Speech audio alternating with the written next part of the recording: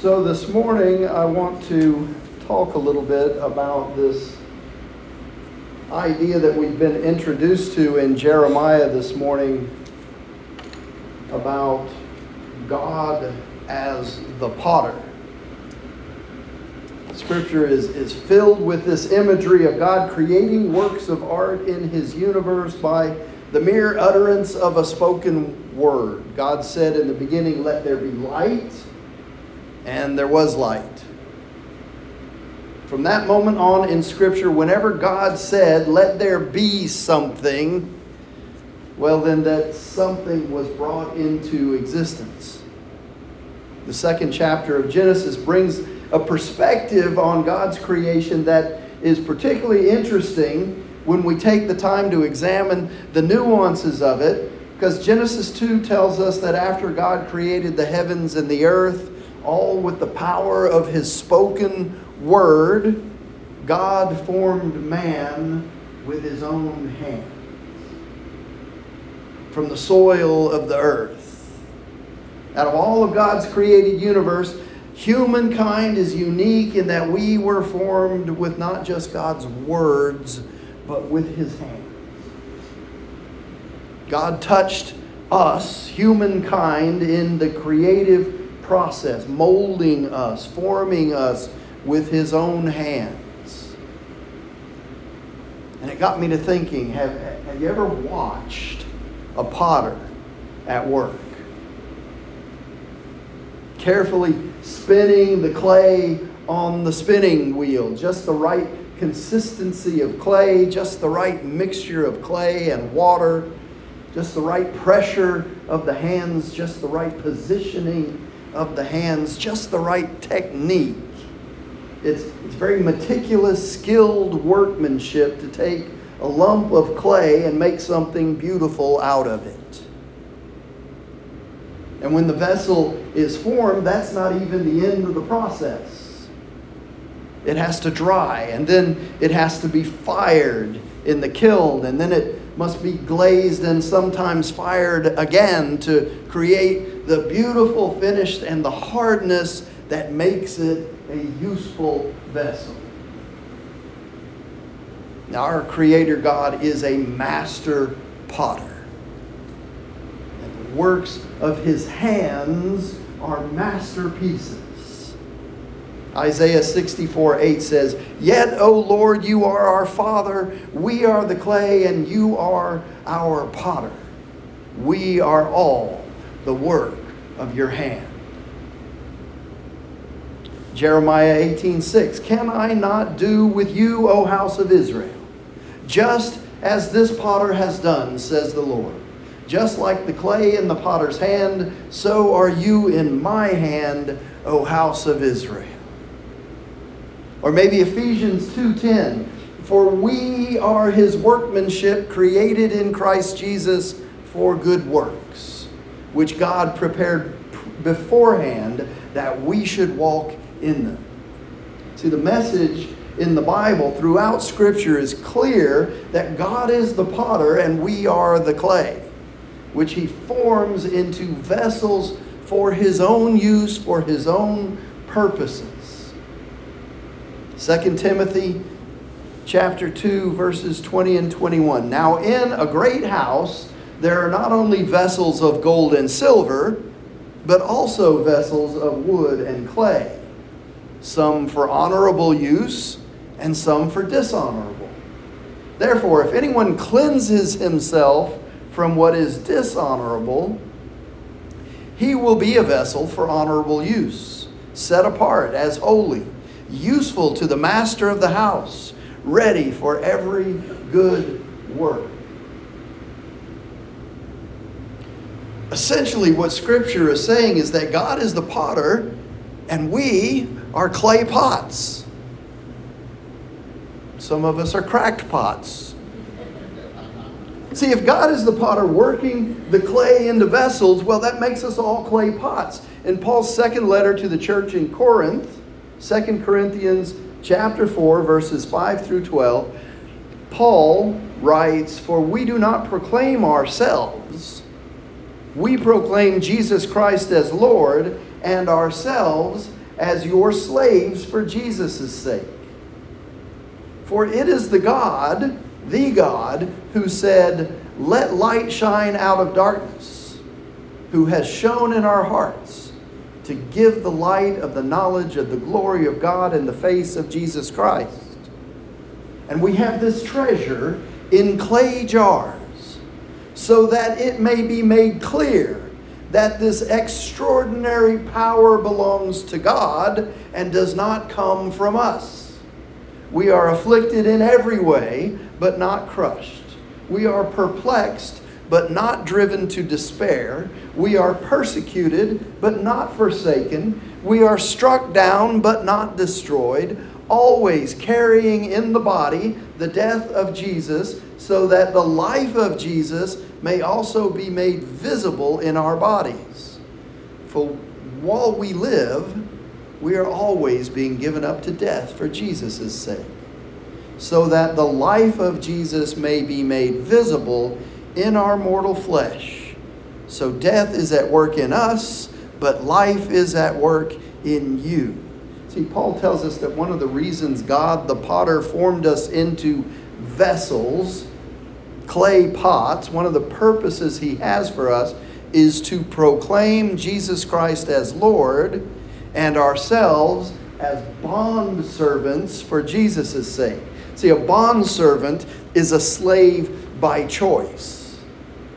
See, many biblical references to slaves can be translated more accurately as bondservants. And this was a contractual arrangement between the head of a household and a servant who would contract him or herself out for a specific set period of time, depending on the agreement between the master and the servant. And in some instances, the relationship between that servant and the master became more like family, and the servant might choose to commit themselves to a lifetime of service to the master.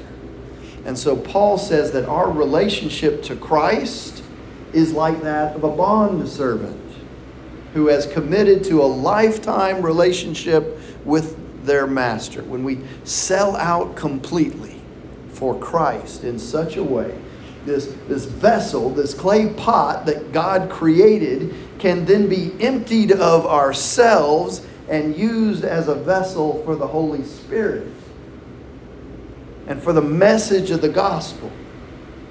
It's not a perfect vessel by any means, is it? It's not a particularly strong vessel either.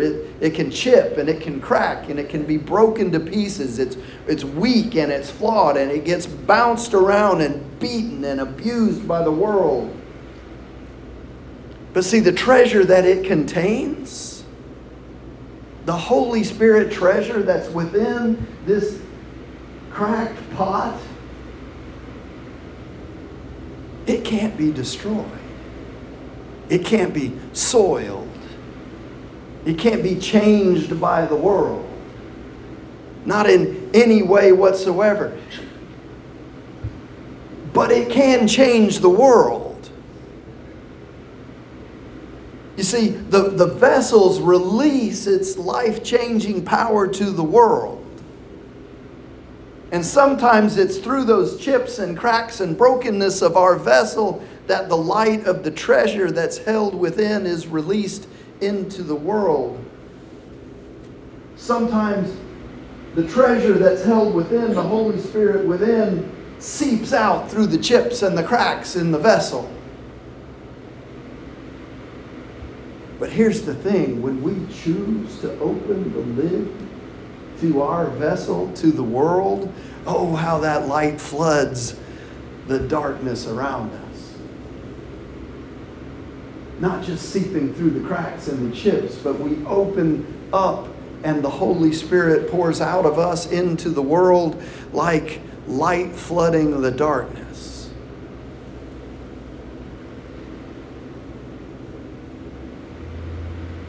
Why put treasure in an earthen pot? Why put divine treasure in an earthen pot?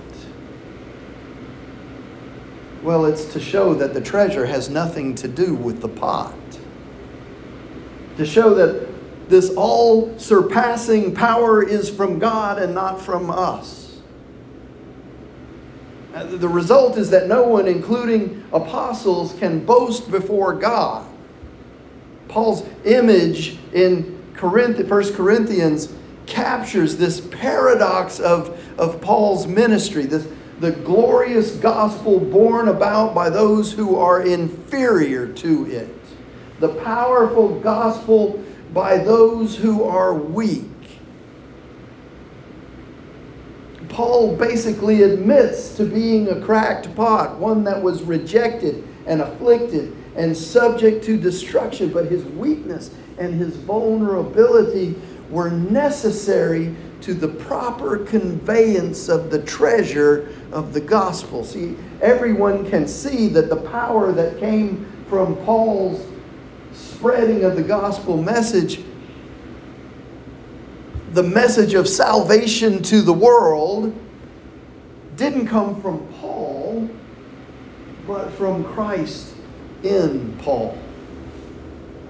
And so it is with us as we go and proclaim the gospel out there to those people, those people, those folks who so desperately need Christ in their life. Kind of like the folks in here. No, exactly like the folks in here.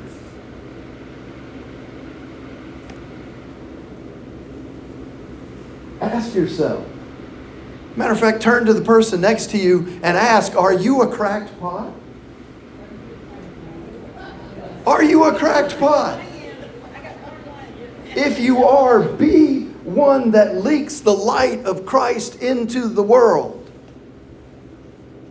See, clay pots express the wisdom of God, who chose what is foolish and weak in the world to shame those who think they are wise.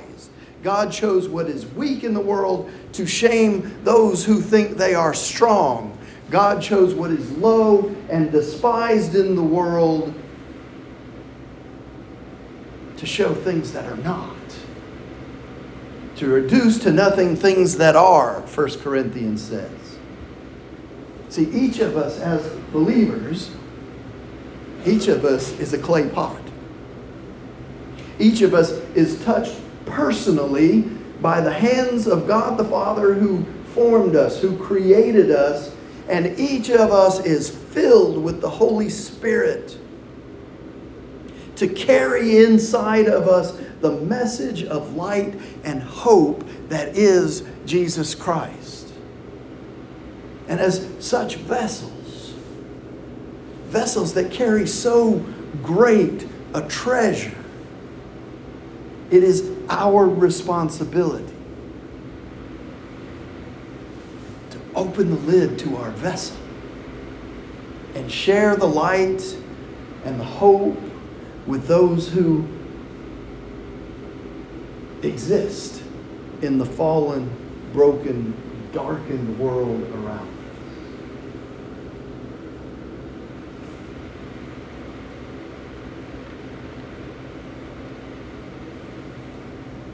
It's okay to be a vessel that has chips and cracks,